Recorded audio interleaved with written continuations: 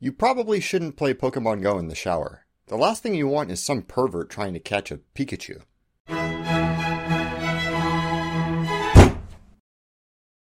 This is my HTC Vive. I pre-ordered it in the first hour that it was available, and I've been playing it off and on since I received it. It's not the holodeck, but until that's an option, it is a convincing first step. When I'm using it, there is a legitimate feeling of being in these virtual environments, of immersion and presence in artificial worlds. I put on the goggles, click go, and it feels like I'm somewhere else. One can think of virtual reality as being a unique and separate thing unto itself, but the criteria that we normally use to define it start to get a little bit fuzzy when you examine some of the border cases that supposedly separate VR from other sorts of Rs. For example, the Vive has a feature which allows you to view your immediate physical surroundings using the built-in camera on the headset. Is that still virtual reality?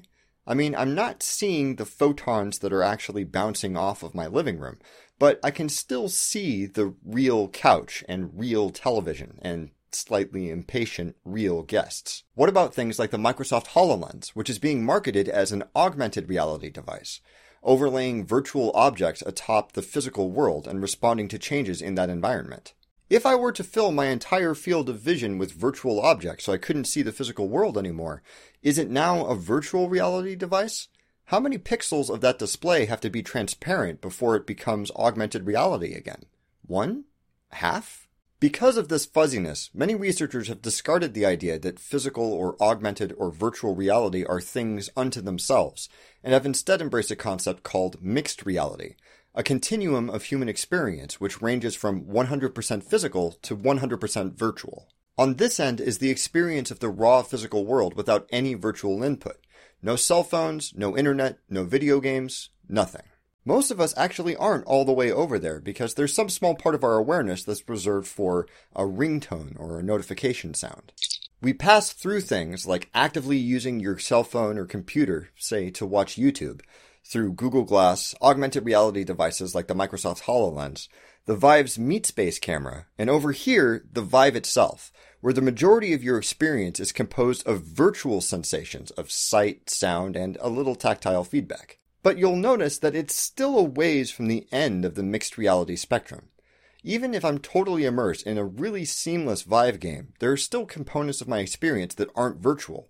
The image is a little bit distorted, the audio isn't perfectly binaural, and the only thing that I'm smelling is my living room and the sweat which results from me waving my arms around like a moron. All the way at the end of the spectrum, we have simulated reality.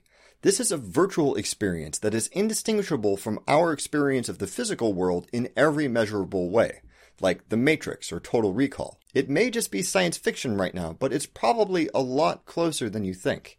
The Vive and its competitors took millions of dollars of R&D to wrestle the software and hardware into functional consumer devices. But honestly, the technology used to physically make this thing isn't particularly futuristic. 2 LCD screens with some plastic in front of them for focus. A bunch of IR transmitters and receivers that aren't really that much different from the ones that are on your TV remote from the 90s. Some decent number crunching and an above-average computer to make the screens update with the right pictures. That's pretty much it. Consider for a moment that super-secret augmented reality startup company Magic Leap is developing optics technology that has never been used in consumer devices before. Consider that there are companies currently dumping millions of dollars into developing peripherals, like haptic feedback or smell-o-vision. Consider that neuroscientists have just recently been armed with optogenetics, a research technique which allows mapping of the brain in ways that have been impossible for centuries, and that quantum computing might be just around the corner. These virtual worlds, which are already convincing enough for many purposes, are just the beginning of what we'll be able to achieve in just a few years. So the range of mixed reality that we have access to seems set to grow by a decent amount in the near future. It's also getting cheaper to access any given point on the spectrum. A Vive might cost a little bit too much for someone to purchase on a whim, but stuff like Google Cardboard and Gear VR, that's pretty cheap. With all these variables coming together, it's easy to see why some believe that the increased power, ease, and accessibility of this virtual side of the mixed reality spectrum is going to have an enormous effect on us and our world in the near future. But what do I mean when I say our world? When we're talking about mixed reality becoming more virtual and more pervasive, we're not just talking about the distinct but more or less similar human experience of Earth anymore.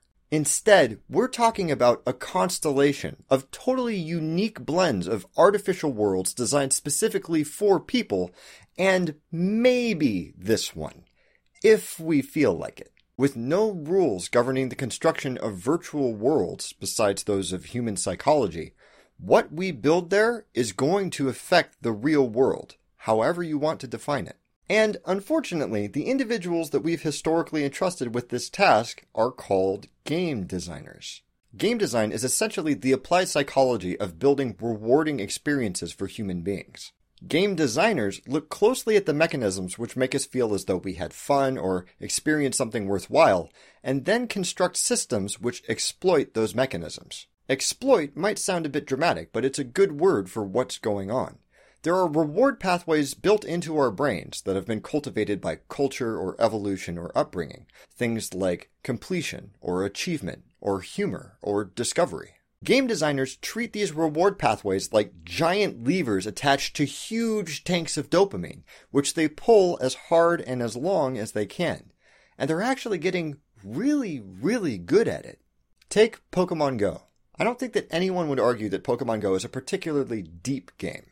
Wander around outside with your phone, play a little timing dexterity puzzle to catch cartoon animals, maybe click on something in a gym until it falls down. But it is just hanging on a couple of those levers and changing people's behavior in fascinating ways. B.F. Skinner might have gotten pigeons to push buttons, but Niantic has gotten video game geeks to be excited about going outside for a walk. The thing is, in our culture, we tend to view games and game design as revolving around idle entertainment. We look at Pokemon Go and we think, oh, it's just a cute little mobile game. I mean, yeah, it did become a cultural and social phenomenon overnight. And yeah, it did change the physical behavior of millions of people in significant ways. And yeah, it did add more value to a company's stock in the week following its release than the GDPs of every single country on Earth besides the US and China. But, you know, it's just a game. Speaking of China, the Chinese government is currently working with several large companies to develop and implement a credit score system that should be mandatory for Chinese citizens by 2020. One of these corporate giants, Tencent, owns majority shares in Riot and Epic Games, two very successful video game developers with some amazing game designers. In response to the government's challenge, Tencent developed a mobile app which gamifies your credit score, ranking you not just on your payments and purchases, but also on your social media content and the websites you visit and your friends' scores. Browsing non-government approved websites like Twitter, negative points. Blogging about how good this system is, positive points. Being friends with someone who has a low score, negative points. This is scary stuff. It seems to make the possibility of a government propaganda machine that's driven by human psychology, by the very people who it's conditioning, within reach.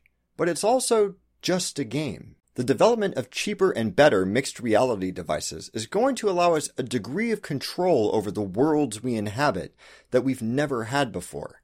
It only makes sense that we would choose virtual inputs to that mixed reality, which we enjoy the most. And the people that we currently call game designers, the individuals who have the knowledge and skill for building rewarding human experiences unconstrained by physical or practical limitations, they're going to have a lot of control over how our virtual experiences are going to affect our mixed reality, both the physical and virtual components. That is a tremendous responsibility. It probably behooves anybody who's involved with any sort of mixed reality to learn something of game design, to at least be aware of the psychological principles that game designers use to affect our behavior, so that we know when it's happening. And as the virtual component of mixed reality becomes a bigger and bigger part of our lives, it's probably worth bearing in mind that it's more than just a game. Sorry, there's a Bulbasaur in here. What sort of artificial world do you want to inhabit? Please leave a comment below and let me know what you think. Thank you very much for watching. Don't forget to blah blah subscribe, blah share. And don't stop thunking.